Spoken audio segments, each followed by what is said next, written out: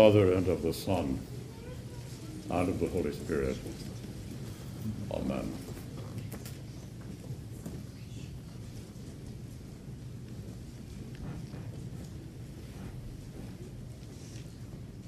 Most of us, my brothers and sisters, have not been obliged to live through an event of catastrophic disaster that would oblige us to live differently the rest of our lives. We live in a fairly stable society. There are ups and downs. If there is a political disturbance, we can take care of it at the next election. But our way of life has never been destroyed or wiped out in a catastrophic way, obliging us to live in a completely different world in its aftermath.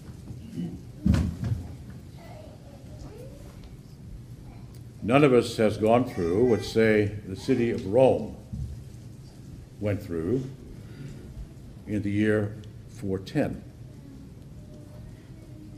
That was the event that spawned the writing of the City of God by St. Augustine, because the event was so catastrophic when Alaric and his army sacked the city of Rome, which had stood impregnable and a center of empire for more than 1,000 years. None of us lived through what the Jews went through some 4 centuries earlier, when the city of Jerusalem was destroyed.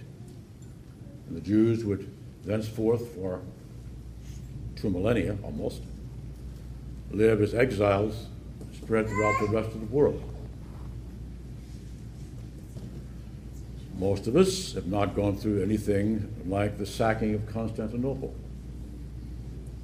I mean, to look at that pitiful little thing called the Ecumenical Patriarchate right now, just to look at that and think of what it once was. It is now sort of like it has the membership of an average parish in the United States. Not much more. We have not gone through anything of that sort. But let me suggest to you that that is what is represented by the cross. It's a catastrophic event. Everything falls apart, that everything that went before has been destroyed,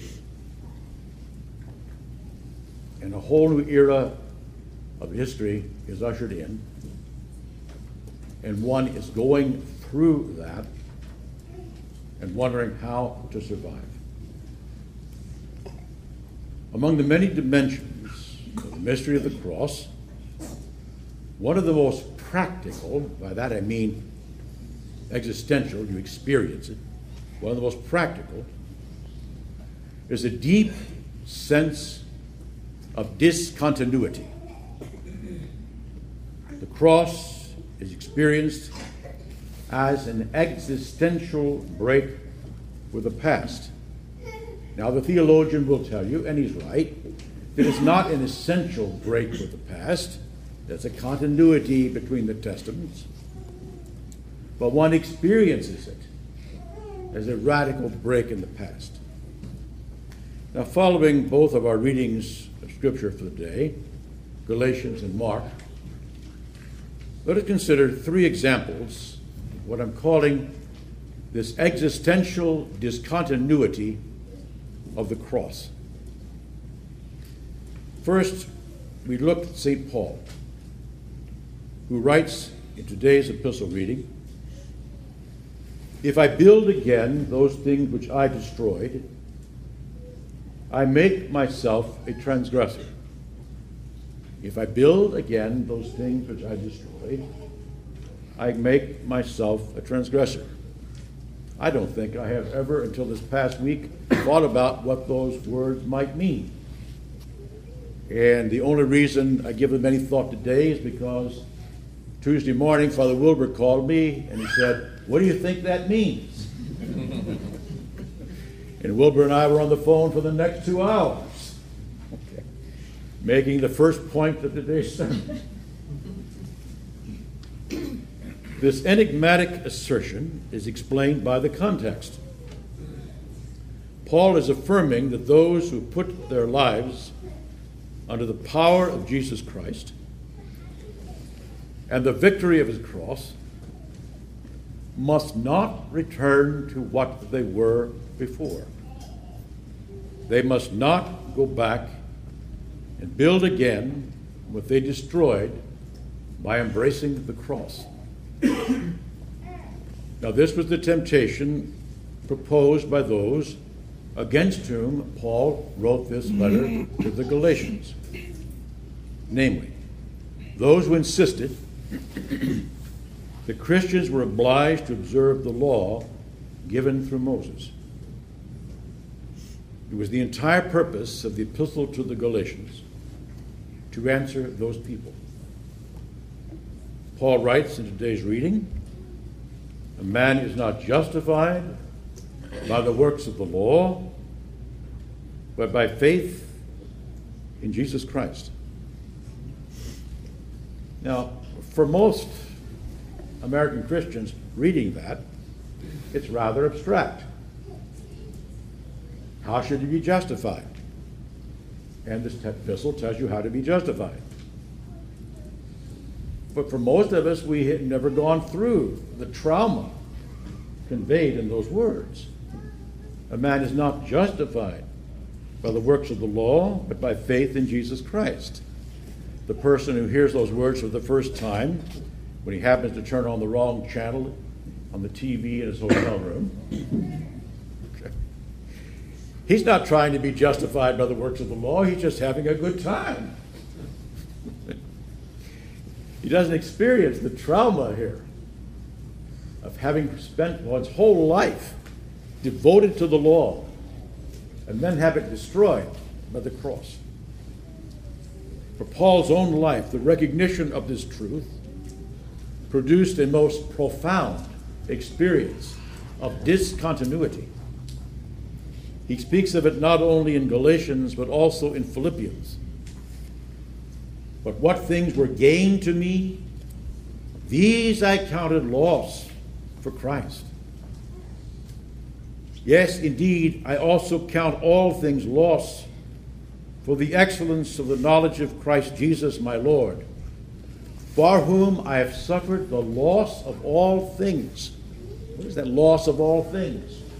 His whole life up to that point. His Rome is burned. His Jerusalem has been destroyed. His Constantinople has been laid waste. All these things I count as loss.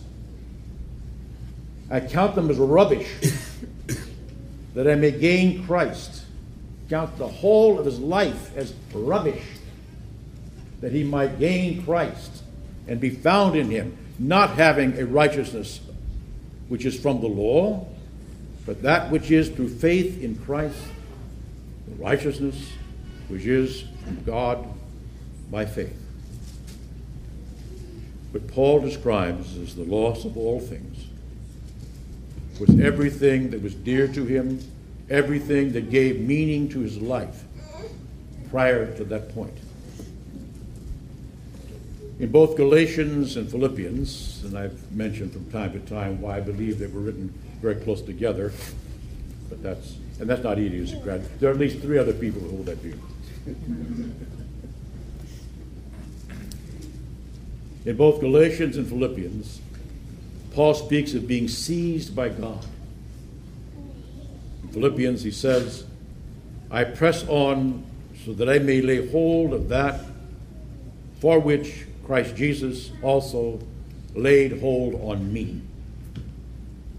In Galatians, he writes, "It pleased God, who separated me from my mother's womb and called me through his grace to revealed his Son in me. In Paul's conversion, an event that's referred to almost more than any other event in the New Testament, we discern a striking feature of the gospel. It is this: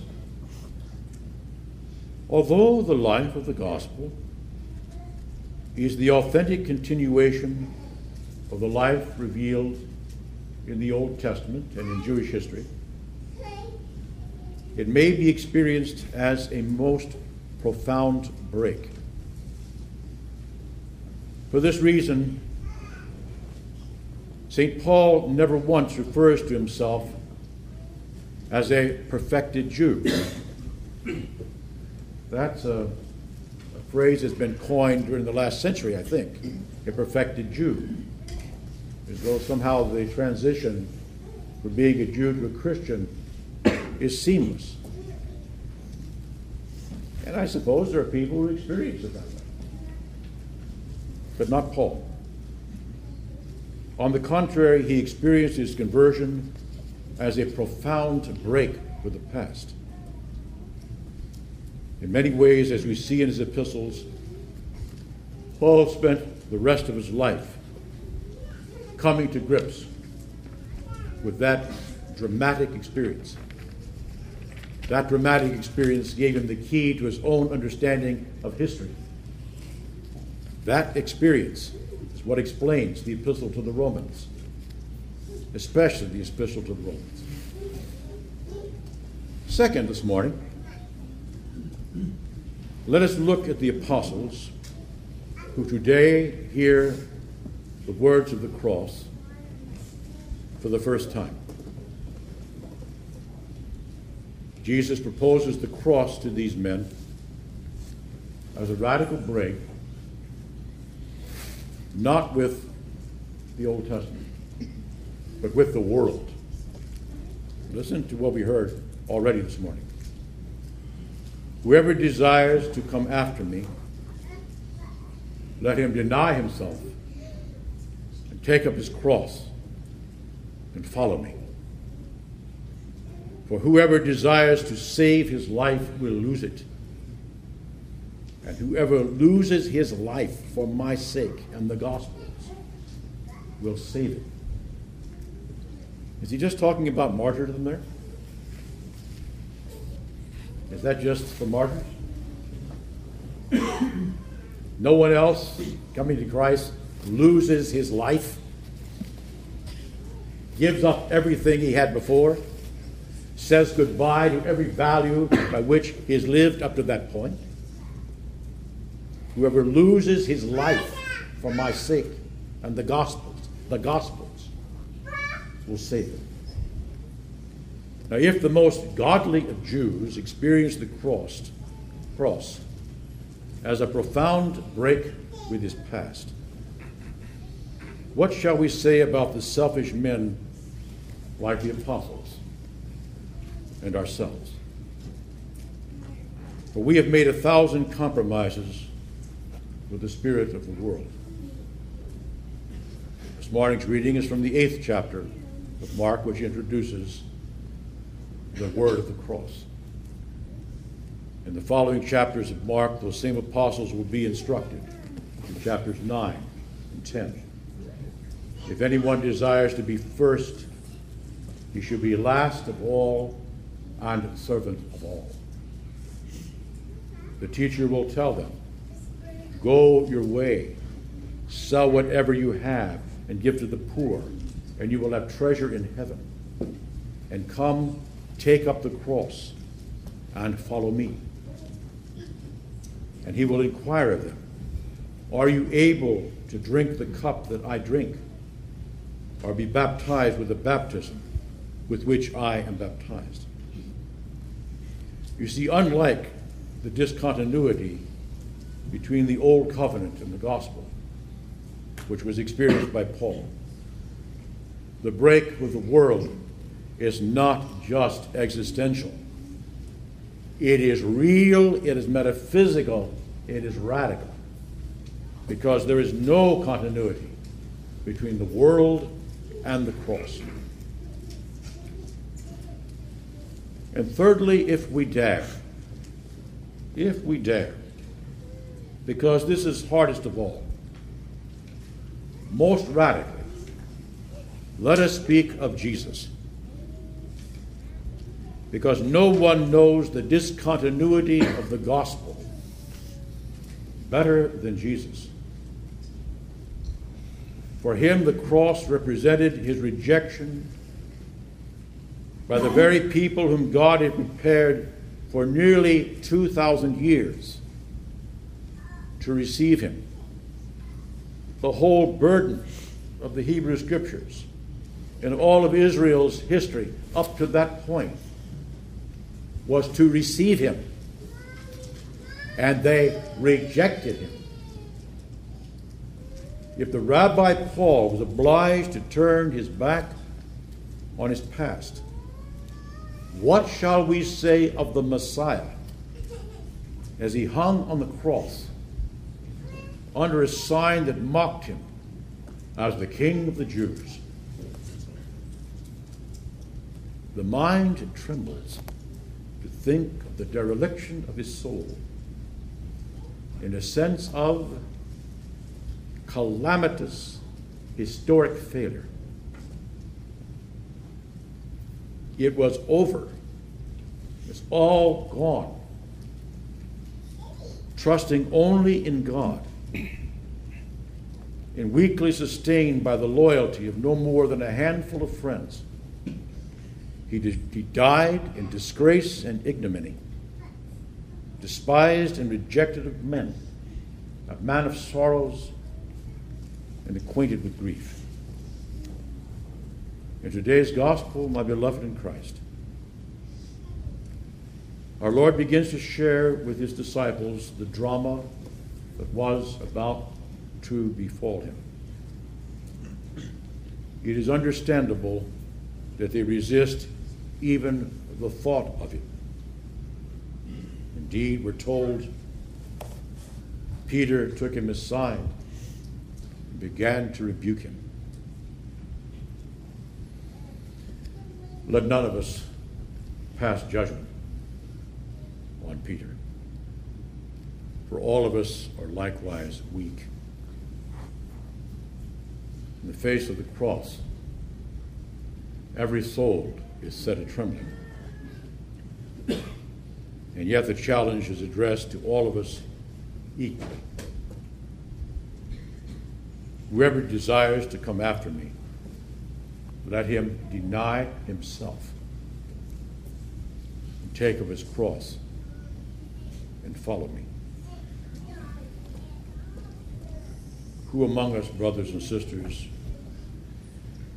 is so prepared, truly, for the shame that the world will heap upon the one perceived to live by the standard of the cross? But in the limited measure in which we are able, let us commit ourselves nonetheless to that dark call from the Lord.